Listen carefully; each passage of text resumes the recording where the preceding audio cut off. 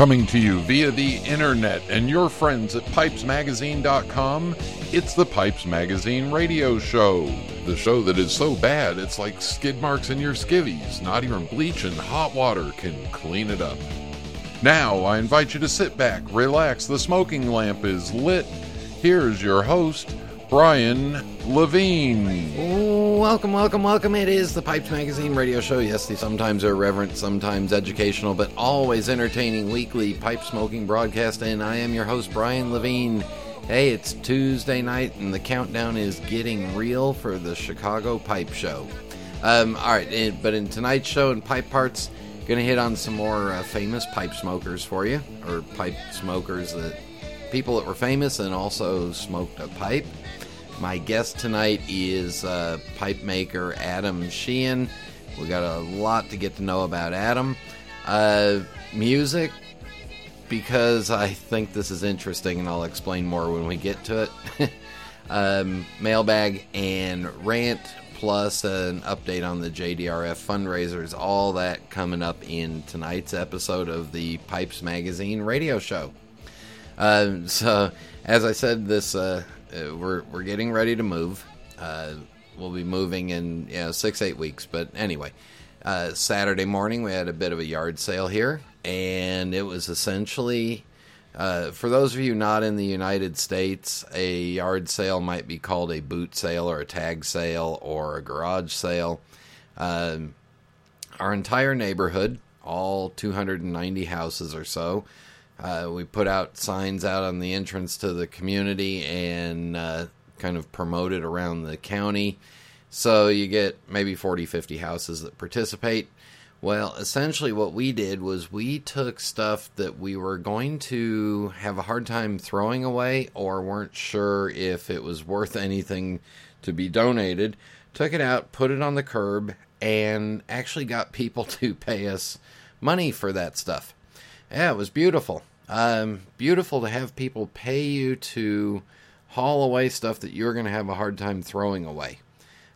Anyway, we made like a total whopping like $38 and quickly spent that night on dinner, but it was nice. Anyway, and the other thing we're doing is as we're starting to look at stuff that we have here around the house.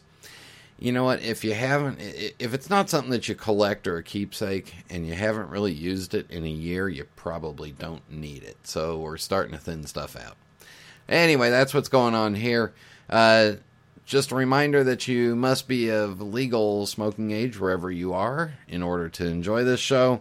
So let's get the show rolling. Everybody sit back, relax, fire up a bowl. Thank you all for tuning in, and here we go.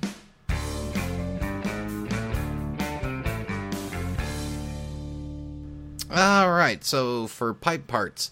So I got an email, about 2 weeks ago now from Neil. And Neil says, Brian, while watching Netflix again, I discovered more pipe smokers. The series I'm watching is called Five Came Back. It's a documentary about directors who filmed World War II. An interesting series. There were a lot of pipe smokers in this age. Several of the featured directors are seen with pipes, most notably John Ford and Frank Capra.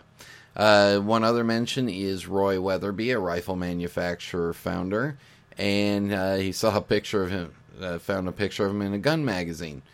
So anyway, I thought, well, you know what? We've pretty much had we've talked about Frank Capra, and one of the greatest directors of all time. Well, let's look at John Ford. John Ford is not his real name. His real name is John Martin Jack Feeney, and he was born in County Galway in Ireland, and his older brother was really the one that got the entertainment bug and went into vaudeville, and kind of once he was in vaudeville, he Francis, his brother, worked in movies after that, and worked with Thomas Edison and several of the greats. Well, the young John Ford soon comes to Hollywood, and discovers acting, and then decides that he likes the idea of directing. He was in such high regard that Orson Welles watched a lot of his movies prior to directing some of his. So, I mean, a man of super high regard, and he is the only director to have won 4 Oscars for Best Director. He's kind of quintessential westerns that are just still timeless, and if you sit back and you get a chance to watch them, I mean, some of his movies still completely hold up. Worked a lot with John Wayne towards the end of his career, but he also dabbled around in several other styles of movies, including working with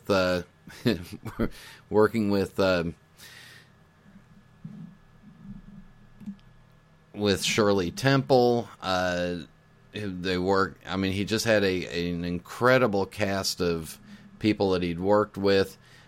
Several of them pipe smokers. So do yourself a favor, if you're looking for some older classic movies, go back and start looking at some of John Ford's movies, and you'll find some. I'm sure there's some in there that will completely interest you. And John Ford lived to be age 79 and died in Palm Desert, California. So he had a good long life, and just had a pipe by his side. The other guy, Roy Weatherby, and for those of you that are into shooting, Roy Weatherby was the founder and owner of Weatherby Rifles, and they made rifle shotguns, and they made ammunition. He grew up in Kansas, but moved to California, where he and his wife started the Weatherby firearms business, and they were really best known for their very high-powered rifle cartridges, all that they'd call Weatherby Magnums. It was a 257 and a 460, and these are fairly large shells.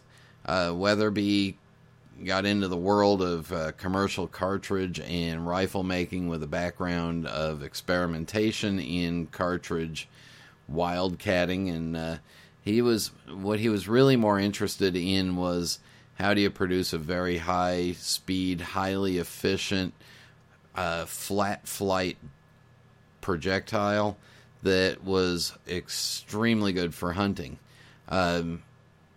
Following Roy Weatherby's death, the Weatherby Foundation was established as a non-profit, tax-exempt foundation to educate the non-hunting public about the beneficial role of ethical sporting and hunting. Talk about another group that's a little controversial. Hunters versus hunters and smokers don't always get a fair shake. Anyway, Roy Weatherby died in 1988 in California at the age of 77, and was frequently photographed with either a pipe in his mouth or a pipe in his hand. So there's a couple people for you to look up. All right, let's get Adam on the phone, and he'll be with us in just a minute. This is Internet Radio. What are you looking for in a pipe? Is it the quality of aged briar? Is it a certain shape or finish? Maybe it's the sound engineering that ensures an effortless, smooth draw with each and every puff. That's exactly the kind of pipe Savinelli has delivered for generations now. With such a variety of shapes, finishes, and sizes, it's easy to find something that fits your sensibility and style. Just this year, we've expanded our lineup to include the Bianca, the Lancelotto, the 2015 collection, and the final installment in the Leonardo da Vinci line, the Vitruvio. For a bolder style, try our more colorful 2015 editions as well. The exotic cashmere, the sultry licoricia, and the striking arcobaleno red. So whatever you're looking for in a pipe, know there's a Savinelli waiting for you. Contact your local or online retailer to find your Savinelli today.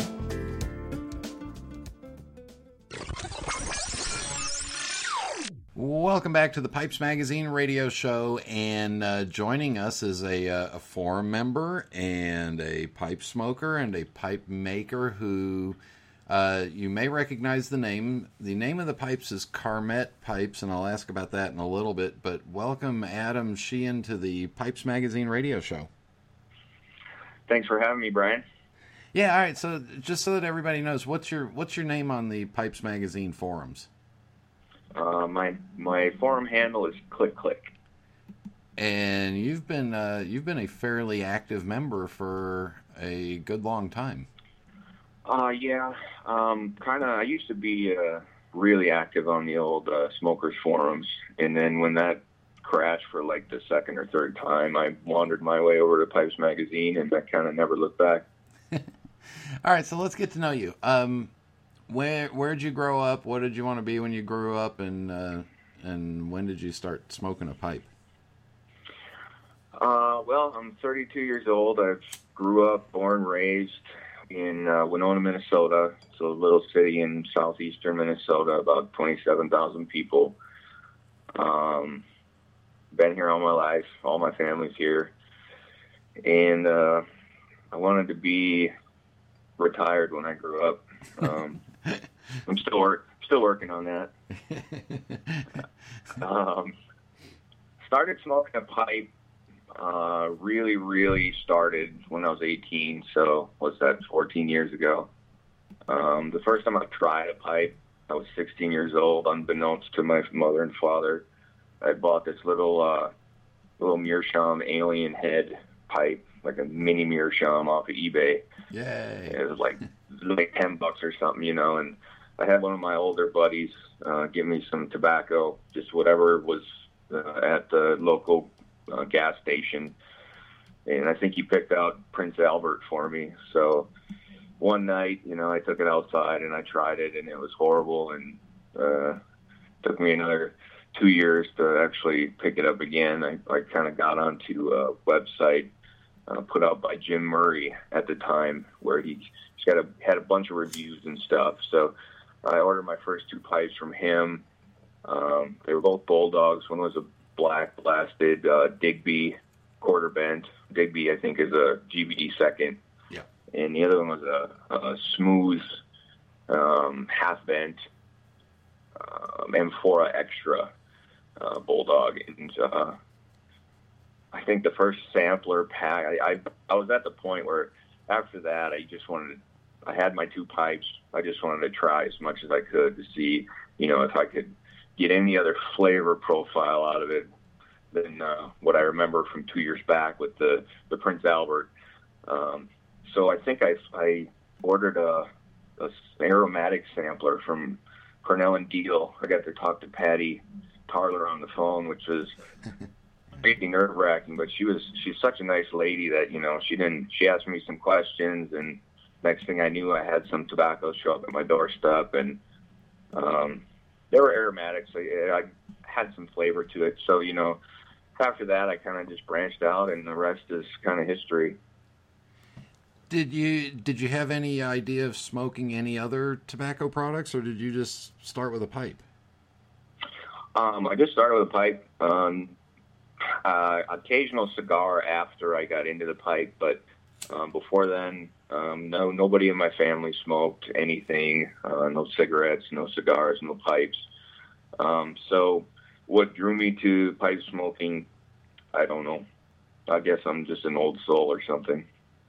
Yeah, or the fact that Winona is actually in a really pretty part of the country, and you're right at that's almost the headwaters of the Mississippi River. And yes, the scenery here is beautiful, and sometimes being a local, you can take it for granted, but I guess if you stay grounded and you actually open your eyes and you look up and around, you can really see that beauty. I mean, you see bald eagles. You drive from 15 minutes out of town and you'll see bald eagles flying. And the bluffs are amazing, especially in the fall time when all the leaf colors are changing. Yeah, I've spent maybe 2 nights kind of up in that area, and it's just absolutely amazing. However, it gets a little too cold for me during fall, winter, and what are you in now? Spring, which kind of looks like winter to me. We're in spring, but we consider it short and T-shirts weather, and it's about It's between 50 and 60 degrees. Yeah, no, jacket and sweatshirts for me. So have you been smoking a pipe consistently since you first picked one up? Yeah, when I started, I was in college. I was studying to be a nurse. So probably 2-3 times a week I would smoke, and I branched out. I amassed this huge plastic bag collection of different bulk blends just to try everything and kind of see what my place was and where my palate wanted to go. And pretty much consistently 2 or 3 bowls a week. And now that I'm in my own home and I don't have to worry about school, I go to work, I'm home, I probably have a bowl every other day or so, and a couple bowls on the weekends. Did you find yourself, tobacco-wise, getting excited over one style and then trying a whole bunch of tobaccos in that style and then switching back and forth? Absolutely. I kind of found myself getting away from aromatics fairly quickly. They made everybody else happy because, they smell good, but the taste really wasn't there for me. So I found some McClellan Virginias that I really latched onto, and their Christmas Cheer and their Dark Star, and pretty much went the Virginia route for the first 5 years or so. I was pretty much straight Virginia, just made me happy. And then, every once in a while I try an English blend or something, and the Latakia just didn't really do it for me. But about 5 years of straight Virginia, my palate just decided it wanted to change, and I went full force headlong into English and Balkans. Balkans specifically, the Orientals and Balkans it adds this kind of dance on the palate as you get through a bowl that pretty much for the last 8 or 9 years, I've been full speed on Balkan blends with a straight Virginia, twice a week, where everything else is pretty much Balkan. And what about pipe-wise? Did you get did you try a whole bunch of different ones? Did you get all fascinated with one shape and wanted to buy a whole bunch of those, or? Well, I stayed away from straight pipes just because I thought I liked to clench and they didn't hang in the mouth as nice as even a quarter bend did. But when I first started, I did a lot of factory pipes. I think for the first 8 years or so, I would get everything I could get my hands on as far as what I could afford. But I really kind of latched on to Stanwell and Savinelli.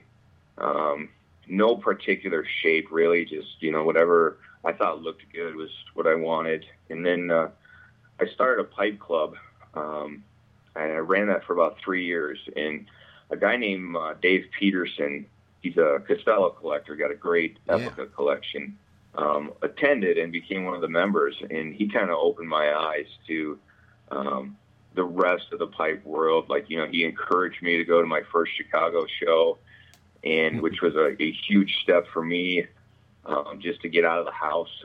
With my severe OCD, it gets kind of difficult for me to do things that are social. So when I got to my first Chicago show, that's when I made a big note on the really, I guess, artisan pipes or higher grade pipes, basically the handmade stuff.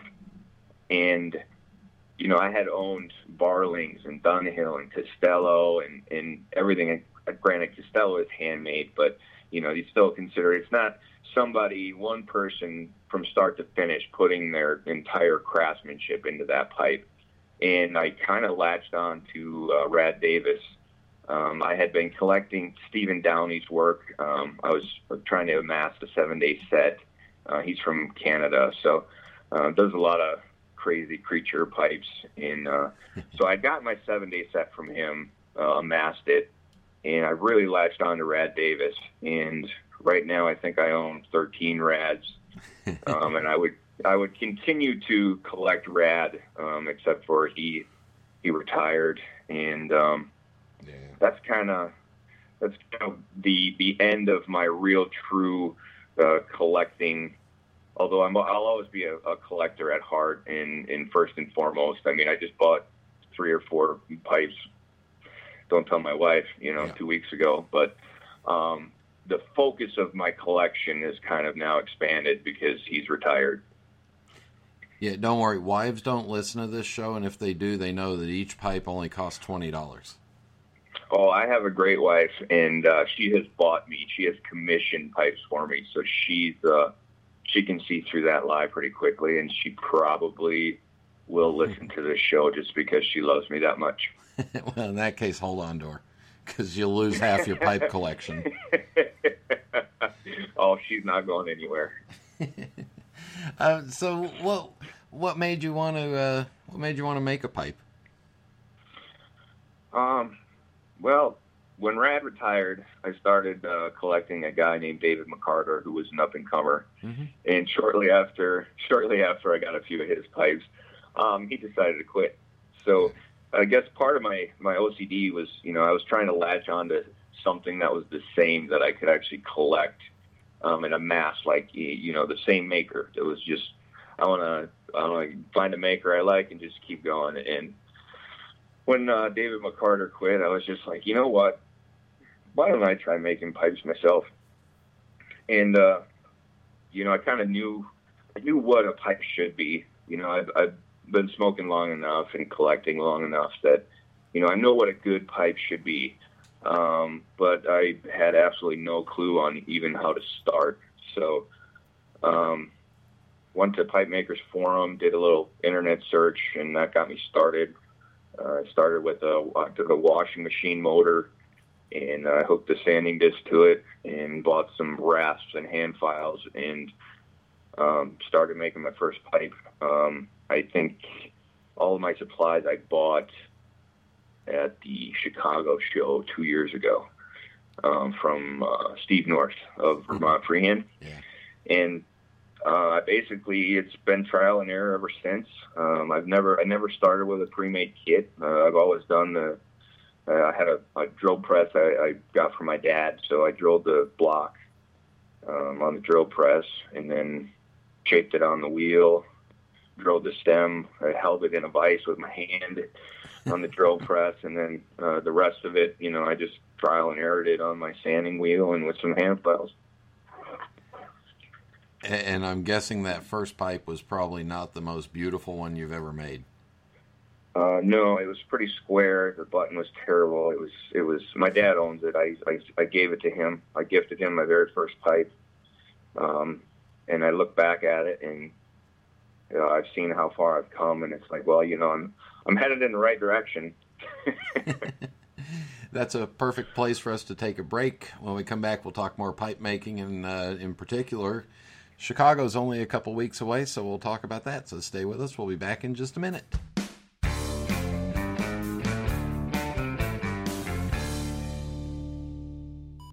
Meet Aaron, one of the most important people at SmokingPipes.com. In our shipping department, he's one of the cogs in the highly efficient wheel, if you will, that's responsible for making sure your order goes out right every time. Ain't that right, Aaron? I don't know all about that cog and the wheel stuff, but I do know at SmokingPipes.com, I take my work very seriously. Pulling tins of tobacco, weighing bulk tobacco, triple checking orders, and getting them out the door. Since it's so easy to order from SmokingPipes.com, you're keeping Aaron pretty darn busy. Look at him go, go, go.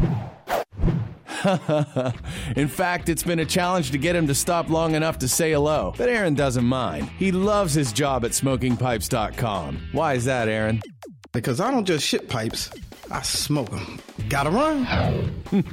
Just log on to SmokingPipes.com or call us at 1-888-366-0345. We are quality. We are experts. We are SmokingPipes.com.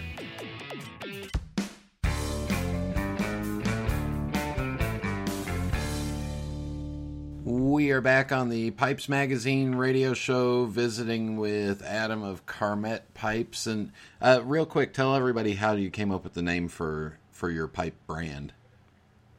Carmet Pipes is a combination of my daughter's names. My oldest is Lynette, and my youngest is Carmen. So I put them together and got Carmen. And now my wife is pregnant. She's due in September, and we're having a little boy, and his name's going to be Duke. So now I got to figure out how to incorporate Duke in my my whole pipe making thing so that he doesn't feel left out. So that's what's going to come. Something's coming with Duke in it. You've got a few months to figure that out. Yeah. So I always like to ask pipe makers, what was one of the hardest things for you to get a handle on when you were getting started making pipes? I think the hardest thing, I didn't have any machining, woodworking background at all, so it was kind of this blind thing of getting into it. And you do all this research, and in my case, I knew what a good smoking pipe was. I knew what I needed to do.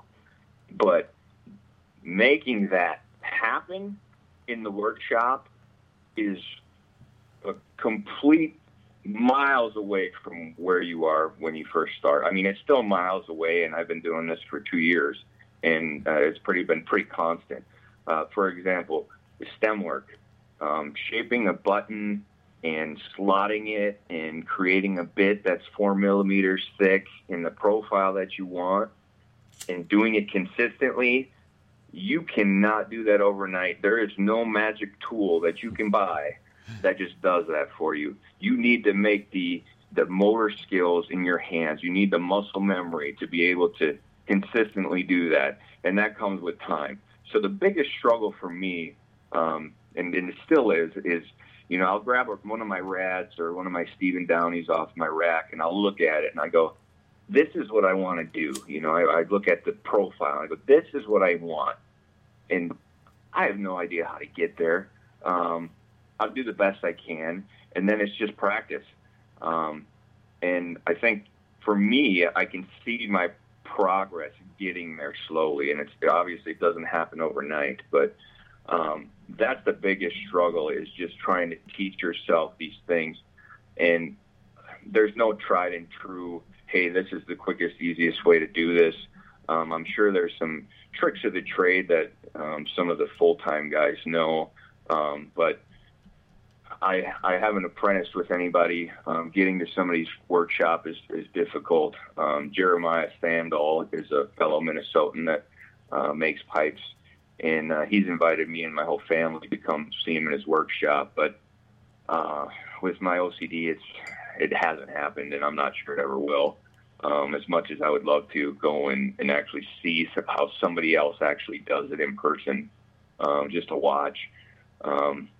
But until I can get over that hump and actually go out and do that, right now it's basically just trying to take the tools that I have in my hands and just continue to learn and fine-tune and keep going until I can look at a stem that I made and a stem that's in my rack and say, it doesn't get much better than that. And for me, I don't know how far I am from that. I think it's an ever-ending journey. If you're not trying to improve with every pipe or learn, I think it's kind of a boring process at that point. So it's good therapy for my OCD to make pipes. It makes me focus. I lose track of time. It's completely mindful. It's me in that pipe. I'm doing it with my hands, from a raw block in a rod stock of ebonite or acrylic, and to see the final piece and to know that it's going to go somewhere and be somebody's friend, because pipes are ultimately friends. That's really fulfilling for me. And pretty much the reason I do it. But I kind of got off track there. But I guess the hardest part of it is knowing what I want to do and being able to actually do it. And it only comes with time and practice. Yeah, there's no magic button you can press that'll just, do it for you. It's complete hard work and practice and sore hands. Probably 3 or 4 days out of the week, my grip strength is bad because I've been hand filing so much and shaping a stummel with hand files, and your hand just gets so sore. And then you're like a football player. After working all day, you go ice yourself and get up and do it again tomorrow. Yeah, I haven't gotten the buckets of ice out yet, but some days, it probably would be a wise thing. The style of pipes that I've seen that you've made seems to be in kind of the traditional American, the American Danish variation. Is there a shape of a pipe that you like, or a style, or do you just kind of read each block and go? I do a lot of commission work. I kind of have I don't want to call it a cult following, but I have some repeat customers that have been very supportive of me. And so most of them like more traditional stuff. I'm doing an 8 set of chubby authors coming up here after Chicago, and that's probably my favorite shape to make right now. Personally, the Danish style, like tomatoes and eggs and scoops, I've always loved those. And anything that's kind of got that Danish flair where the stem, the shank to bowl junction is narrower and it flares out towards the stem. Yeah. I really, really like that line. It kind of gives, to me, it gives more of a forward movement to the pipe. So the Danish inspired is really kind of my comfort in what I know for pipes, because most of the pipes in my collection are Danish inspired. Now let's turn to Chicago, because it's 2 weeks away, 2.5 weeks. Your impression of it going as a pipe smoker and pipe collector, I mean, what did you think when you first walked in? My very first show was it 2012, I think. And I mean, I was on pipe sensory overload. I was looking for a pipe. Obviously I ended up getting a Rad Davis, and but up until that point, it wasn't until Sunday. I got there Friday. We went and looked around the pipe swap and sell, which I thought was in the tent, which I thought I went with my dad, and that was overload in itself. That was bigger than half the conventions I've ever been to locally on anything. Yeah. And then I remember I was hyped. I collect lots of vintage tobacco. I have, my cellar is very deep, and so even in the tent, I was finding these little tins of vintage tobacco from like the 90s, just stuff you can't really get on the internet unless you're going to spend a lot of money.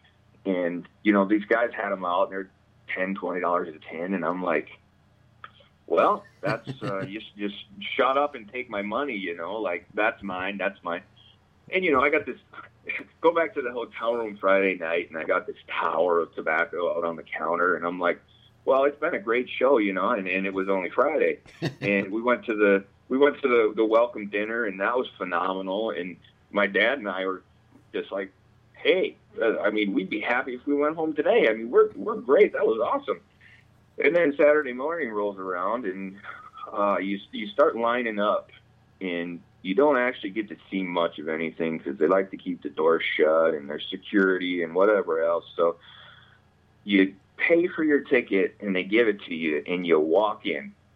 And the thing is, they call it a mega center for a reason, right?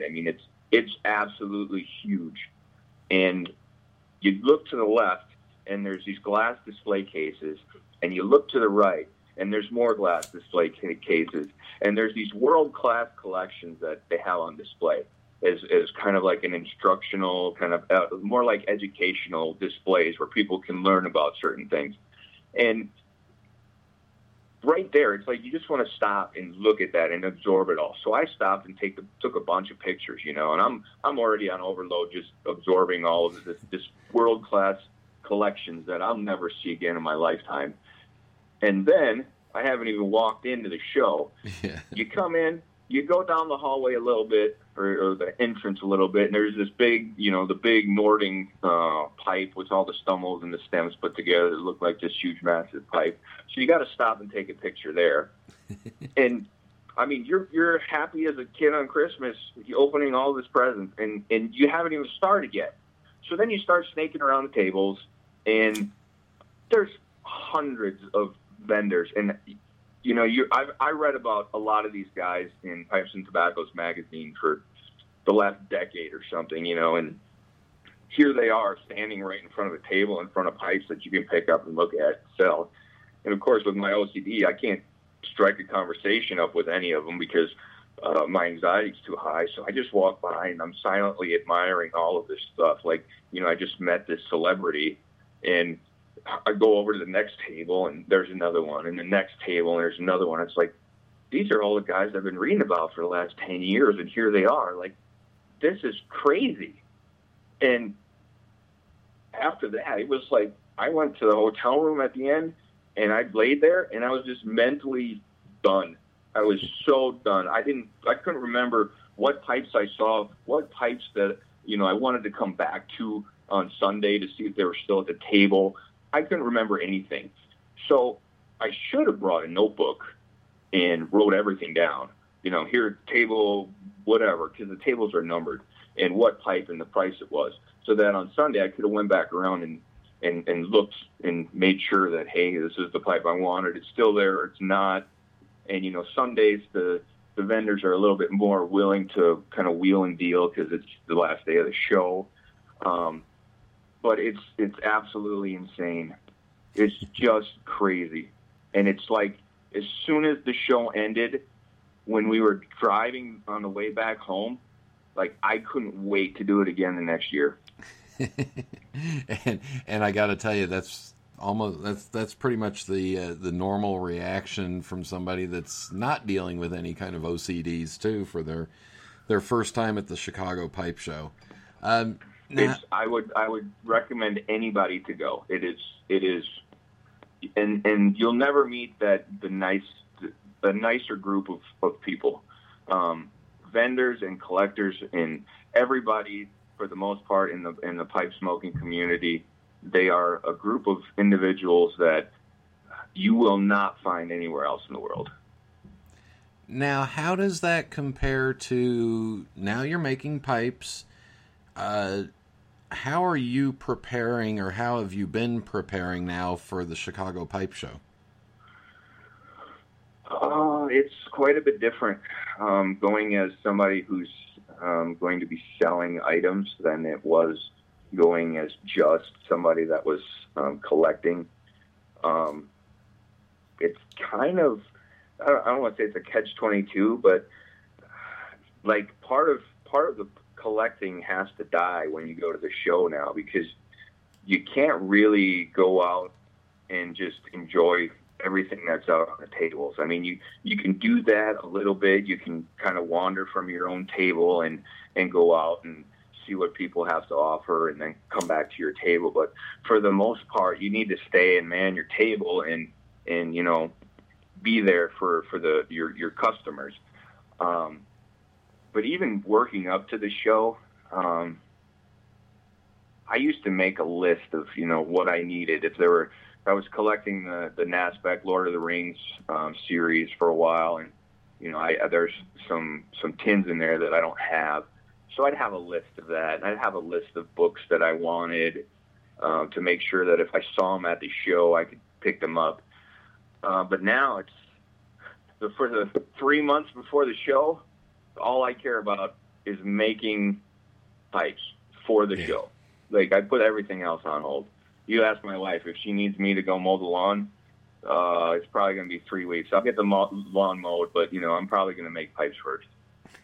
And so there's a lot of sacrifice in that regard. But at the same time, it's just as much as excitement for the show. It's different, and obviously there's a little bit more pressure, just because you want to have enough pipes on the table ready, but at the same time I struggle because I don't want to just have pipes on the table. I want to actually do the best that I can in each pipe, so that it's not, oh yeah, I have 30 pipes on my table, but they're all pretty much subpar from where my ability is at the current moment.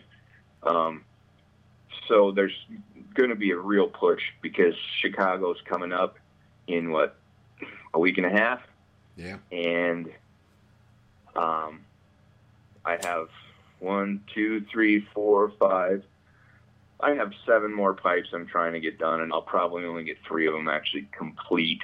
I think I have 10 in my case right now. So just because I don't like rushing through, because I think the quality suffers some. So it'll be stressful until I get there on Friday with my dad, and then I just kind of breathe a sigh of relief and enjoy the tent and meeting all my friends from the previous shows, and then set up on Saturday morning. So, and because you can't really increase production, you're actually trying to also service your regular customers at the same time as putting inventory aside for the Chicago Pipe Show? Yeah, so I've worked some things in between, but for the most part, because the majority of my work, probably all of my work right now up until Chicago, is on commission. I very rarely, in the last 2 years, I make about 40 pipes a year. There has been very, very few in the last year that went up on Facebook for sale that hadn't already been ordered by somebody. So basically I tell my customers that, hey, between March through the first week of May, I'm probably not going to work on any of your pipes. So it'll be after May when I'll get to them, just so I can really focus on the run to Chicago, basically, because that's the only show that I go to. And with only making 40 pipes a year, if I got 10 pipes to show, that's a quarter of my year's work right there. Yeah. Where do your prices start out for your pipes? Currently between 125 and everything's under $200. So I'll make you a custom pipe, whatever you want, for $200 or less at the current moment. But at the same time, you got to realize I'm doing this as a hobby. I have a full-time job. I have a family and kids. So I basically work on a pipe when I can. So I think what some people need to realize is that while, yeah, I might be able to make a decent smoking pipe and a friend of a pipe for you for less than $200, people should still look at people who are pipe makers who are higher priced than that, especially ones that are doing it full time, to pay their bills. Because I'm as humble as it gets, and the pipe collecting community, the pipe makers themselves are great guys. But in the sea of this kind of, and I'm partially to blame, because I am one. I'm a hobbyist pipe maker. Seems like there's new hobbyist pipe makers coming out in droves. I mean, you just look at how many people our Smoking Pipes has on their website. I remember even 5, 6, 7 years ago, you could get through that list without scrolling down in your computer window. You can't anymore. Yeah. So in this giant sea of pipe makers, always remember that there are people in the business that make handmade pipes that are doing it full time to pay their bills and feed their families. Well, you're kind, but I'll also tell people that if they want to see your pipes, it's Carmette, CARMETTE Pipes on Facebook. I found a couple on AmericanPipemakers.com. And yes, sir. I'm kind of in a different boat this year where I won't really be anchored down to a table for too much, so I'm definitely going to come over and poke my nose at your pipes and stick my finger in a couple of your bowls, if you don't mind. I'm all fine with that. My bowls come uncoated, which is a subject for some other time, because that could be a whole new episode in and of itself. But yeah, stop by. I don't know what my table will be yet, but normally it's kind of close to where the little the eating area is in the Mega Center. And you can find me on Instagram as well. Otherwise, you can just reach me by email, which is adam.sheehan@gmail.com, and that is adam.sh33, the numbers, HAN@gmail.com. And I'd love to hear from anybody. And I hate to tell you this, but the show's gotten so big this year that they've pushed the little eating thing out into the hallway where you guys were waiting to get in before, and now there's all tables inside the room. So, well, that's good news, because if we continue to grow, the FDA might have some issues next year. We'll see how that shakes out. But I think right now, pipe smoking is booming. We are a niche market within a niche market. You know, we're tobacco users, which is already niche, and we're pipe smokers, which is another niche thing. But if things go the right way for us, there's never been a better time to be a pipe smoker and collector. You can buy any pipe you want. You can get it made for you. You can find any blend you want. You can blend it yourself if you want to play with that. Just the amount of things that you can get that you couldn't get even 10 years ago is I would have never dreamed when I started smoking a pipe that we'd be where we are today. It's just leaps and bounds. You can get anything you want. And I know that's even in the internet age. You talk about the guys from the old ephemeris that I read all the time. You know, they relied on mailers and just pictures that came out and they got in the mail and phone calls with people to do this. Sometimes they buy pipes sight unseen, you know, just from a photo that was photocopied on a black and white printer at the gas station. So we're still growing. I just hope that, you know, with the whole FDA overreach that we can continue to thrive.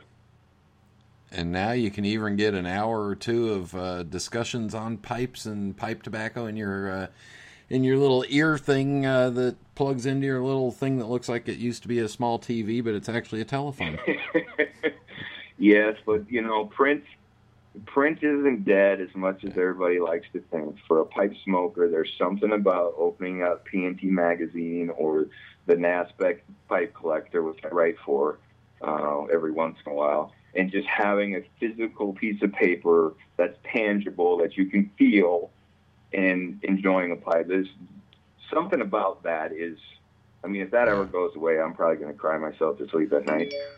No, it's called getting completely unplugged. Yeah. Adam, we will wrap this up with the Fast 5 final questions. No right answer, no wrong answers, whatever comes to your mind. Are you ready? Sure. All right. What is your favorite pipe? My favorite pipe is the first Brad Davis Hickory Nut I bought in Chicago. And my favorite smoking pipe that I own, because there's two different things. There's a collecting pipe and there's a smoking pipe, is this ugly Lavat chimney pipe that I made myself. It's pipe number 12. It's got an offset draft hole. It should smoke like, you know, junk. It should smoke like a locomotive freight train. But the thing, I can put anything in that thing, and it smokes well. And it is literally the ugliest pipe that I own. And what's your favorite tobacco to put in that ugly pipe? This should be no surprise if you've read my Holy Grail article, but it's McClelland's Bulk and Beauty. It took me 10 years to find something, and that was it. At the Chicago Bowl, I found it, and they weren't going to, Mike and Mary weren't going to release it, so I bought a bunch of tins from them through my local B&M, and then I wrote the article, and they decided they were going to actually release it. So everybody go out and buy a tin of McClelland's Bulk and Beauty and tell me if I'm crazy or not. What's your favorite drink? Right now I drink some espresso roast iced coffee that I make in my Keurig machine with some stevia sweetener. I don't drink alcohol, so I'm kind of boring that way. I like the idea of a cold espresso. Okay. When it's time to relax, do you prefer a book, a movie, or music? Lately, it's pretty much Frank Sinatra on Pandora in my headphones or in my earmuffs when I'm making my pipes, which is what I'm really doing to relax. You would think that working on pipes wouldn't be that relaxing, but it really is therapy for me. But when I'm there just to enjoy a pipe, it's a book, be it the Pipe Collector or a magazine from Pipes and Tobaccos, or the next book on my list is actually My Lady Nicotine by J.M. Barrie. Yeah. So that book is preferable when I'm not making pipes. And the last question is, do you have a favorite pipe smoking related memory that we haven't talked about? My favorite pipe smoking related memory is probably just being able to go to the Chicago show with my father. If he didn't go with me, I wouldn't be able to go because I can't drive by myself. So him going and then just being there with my dad to make all these fun memories, and to, I actually got him into pipe smoking. Normally it's the other way around, but I dragged him into pipe smoking, and being able to actually share all of this with him is pretty much the end-all be-all of it for me. Adam, thank you very much for joining us, and we'll see you in a couple of days. Yes, thank you very much for having me. And we'll be back in just a minute. The Carolinas and the tobacco tradition have been woven together generation after generation. From the Blue Ridge Mountains to the coastal low country, it's an integral part of our culture and heritage, building our beautiful tapestry. Cornell and Deal is proud to blend our pipe tobaccos in the Carolinas.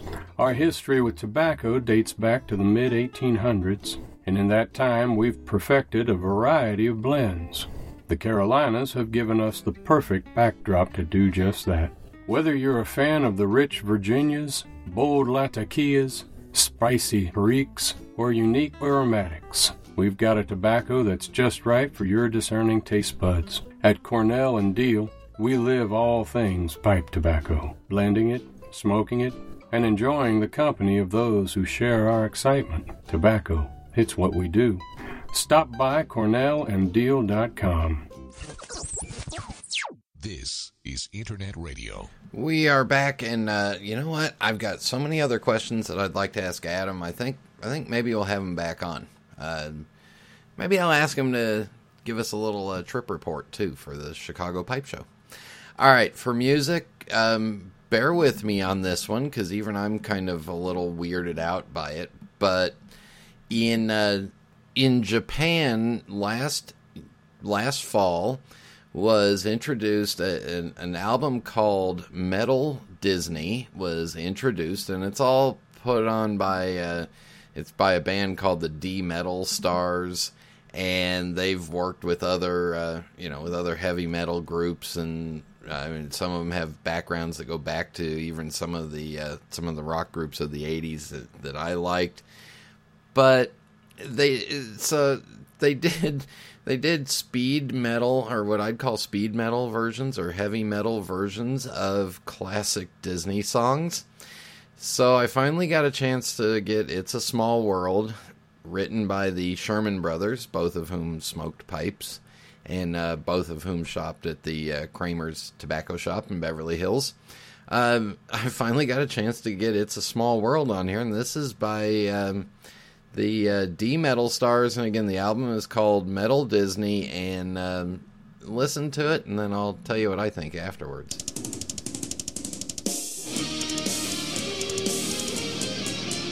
It's a world of laughter, a world of tears. It's a world of hopes and a world of fears. There's so much that we share that it's time we're aware. It's a small world after all. There is just one moon and one golden sun, and a smile means friendship to everyone. Though the mountains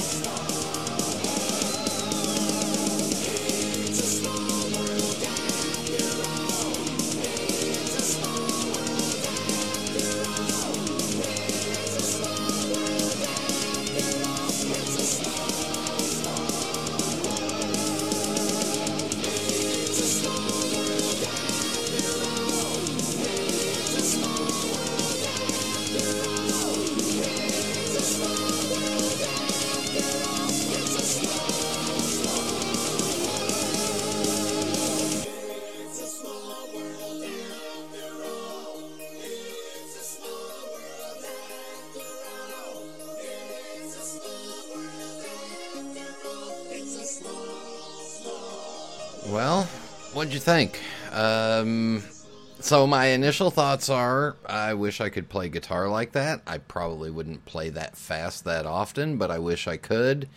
And there's no way in the world I wish I could sing like that, because that sounds painful. But anyway, I guess my main issue with the album is that all the songs sound a lot alike to me. But check it out. Again, it's something different. You've got some mail. In the mailbag, only one comment from last week, and it comes from the one and only KC Ghost. And Dan writes, "Good show. The pipe part segment was a good explanation of what you want to take to a pipe show. It is amazing that I always forget something when I go there. Probably no surprise that I forget something when I go other places. I would have sworn that Nathan was on your show before. Oh well, he was a good guest and quite enjoyable. I have a beard, but I have to keep mine trimmed as it grows wild and bushy when I don't. Who is the girl woman in the picture with him? The only rights the PC crowd believes in is their own. The answer to her, who is the girl woman in the picture? Well, Nathan claims that's his wife. I think it might be his oldest daughter, but Nathan claims it's his wife. I think I also failed to mention that in the preparations for going to a show, I get a list of some of the pipe tobaccos that I've been wanting to try. Get a list of, especially some of the classic blends. I'm still looking for some old Made in England McConnell's Red Virginia. So that's something else that I just get lined up. All right, JDRF auctions. Just recently, in fact yesterday, Mike Zika donated 12 tins of some Dunhill Standard mixture, and it's fairly current production, sold quickly. Thank you very much, Mike. So that sold on pipestud.com. Still is a listing that includes a tin of Old Shenandoah, a tin of Solani Blend 127, Stokeby 4th Generation, Drew Estate Meat Pie, Stanwell Fruit and Vanilla, and a tin of Viking William the Conqueror. These tins are averaged about 3 to 4 years old. Those are still available for $65, and 100% of that goes directly to the JDRF to find a cure for type 1 diabetes. Also, coming up this Saturday on Steve's eBay store, the Pipe Stud eBay store, we had a bit of an oopsie with the Tom Richard pipe. So that pipe will be listed again and going up for auction. And sure would like to see everybody bid it up as high as possible. Somebody got a steal of a deal last week on that Brebbia Noche brand new pipe. It ended for $73. So it's still also not too late to do a direct cash donation directly to the page, 100% tax deductible. So we'd appreciate that. Trying to get to that $1,500 level, and looks like we're going to make it, but we need some help getting over the top. All right, just a minute. Rant time.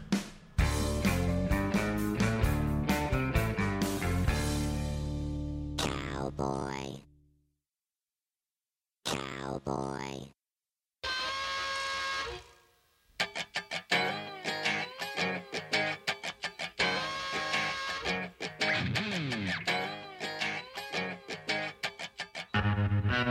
Can we talk about summer fashions for just a minute, please? Let's flash back 30 years ago when I was in college, and the shorts for summertime, the shorts were kind of short, and the look was normal socks, tube length, whatever, socks. So you had high socks and short shorts. Now you go out short shopping, and all the shorts cover all the way down to your knees, but you got to wear those little itty-bitty socks that just kind of hide in your shoe. So we've lowered the shorts length down to our knees and dropped the socks all the way down to the bottom of our feet. 30 years ago, socks all the way up to your knees, shorts that barely came down to, to cover up the, Anyway, yeah, it seems like the amount of skin being shown is the same amount. It just depends exactly on the elevation. The pants keep getting longer and longer. Drop the socks lower and lower. You start raising the socks, you got to pull the pants back up. Now these long shorts, I can't stand them because they hit the back of my knees and just irritate me. So I have to go look around for what people call short shorts, and they really just barely cover your knees. Made me wonder, does fashion ever change in pipes? Do we ever get to the point where everybody needs to have really big pipes and then everybody has to have really small pipes? No, there's a good mix of pipes available all the time. Well, in the fashion business, apparently, your shorts have to cover your knees and the socks can't cover up your ankles right now. If you want to cover your ankles and wear shorts that don't rub on the back of your knees, you're screwed. Forget it. That's it. All right. I want to thank Adam for joining me. Please make sure and share the Pipes Magazine radio show with all your friends, family, enemies, enemas. Please make sure and post any comments on PipesMagazine.com or email them directly to me, Brian at PipesMagazine.com, and leave ratings and reviews and feedback wherever you can. So, once again, thank you to Adam for joining me. Thank you all for tuning in, and until next time. Happy trails until we meet again. Happy trails to keep smiling until then. Who cares about the clouds when we're together? Just sing a song and think about sunny weather.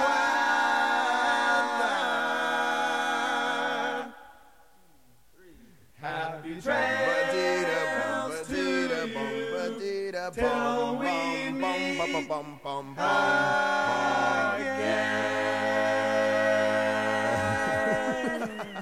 Bring us some fresh wine. No more of this old stuff.